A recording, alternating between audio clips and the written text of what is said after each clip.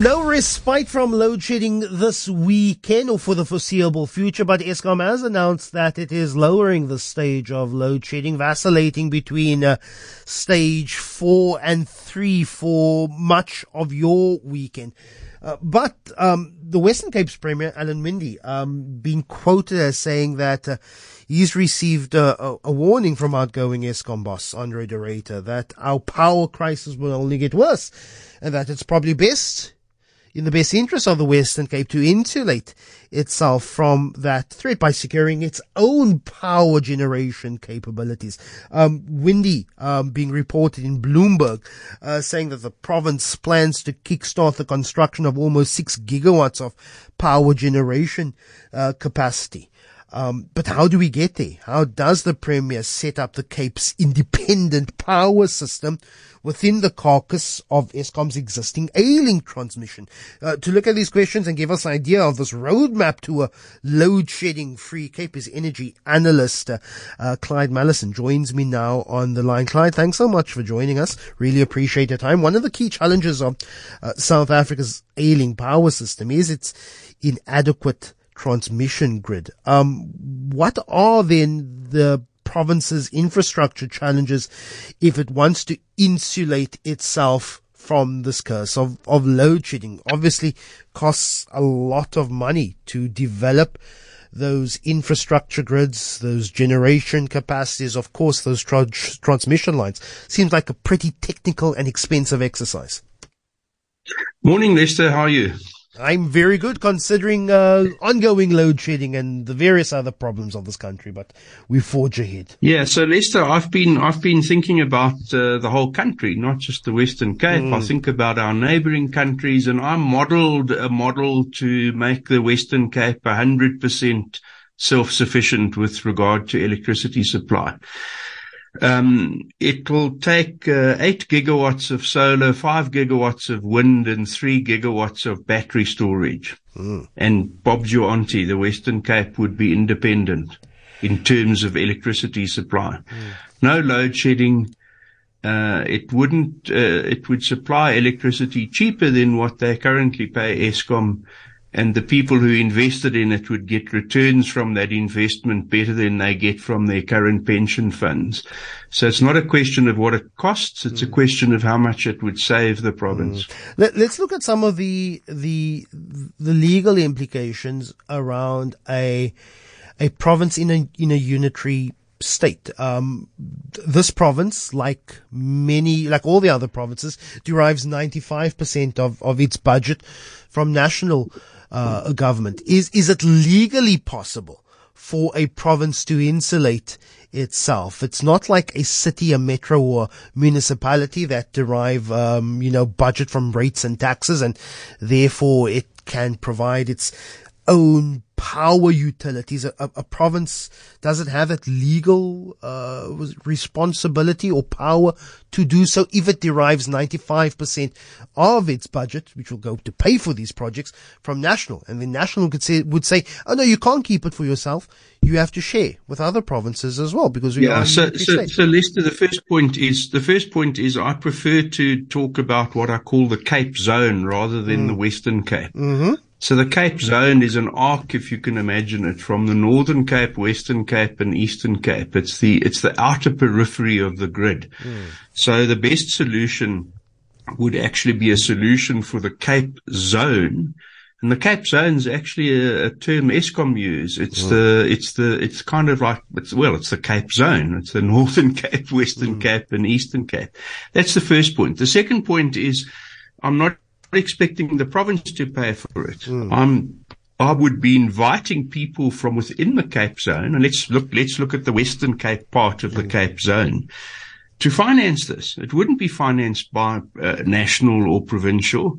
One could raise a green bond, and the people who lived in the particular zone or the Western Cape part of the Cape Zone would be invited to subscribe to that green bond. And it's in that green bond that they subscribe to that they would receive dividends which exceeded the kind of dividends you get from a pension fund. So I'm talking about a private sector paid for intervention with wind, solar, and storage.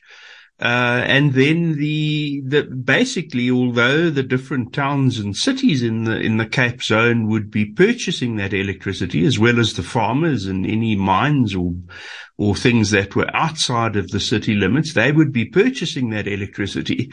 But they purchase electricity anyway from Eskom. They would be purchasing it at a lower rate than they currently pay Eskom. And of course, we would have to do some grid strengthening, but it wouldn't be trying to disconnect the Western Cape or the Cape Zone from the rest of the country's grid. And in fact, if the Cape Zone did it, they would effectively reduce their demand from the South African demand, and they would actually end load shedding in pretty much the whole country. Because then you have as you say, the Cape Zone, Northern Cape, Western Cape, Eastern Cape, insulating and then providing the rest of providing enough generation capacity and demand for what we would then call sort of the eastern half of this country. Well, no, they would use what they had generated themselves, but there would be some surplus. But because they were self-sufficient, as it were, they would not be needing to use electricity coming from Mpumalanga, from the coal-fired power stations anymore. So it basically means Eskom, if you think of a big circle as being the Cape Zone, a sort of a radius of 900 kilometers or so from the center of gravity of generation in Mpumalanga, then just outside of that 900 kilometer, just beyond the 900 kilometer radius would be the Cape Zone. And if they are supplying themselves, the first thing it means is Eskom won't have to move electricity beyond 900 kilometers, because beyond 900 they would be sorting themselves out.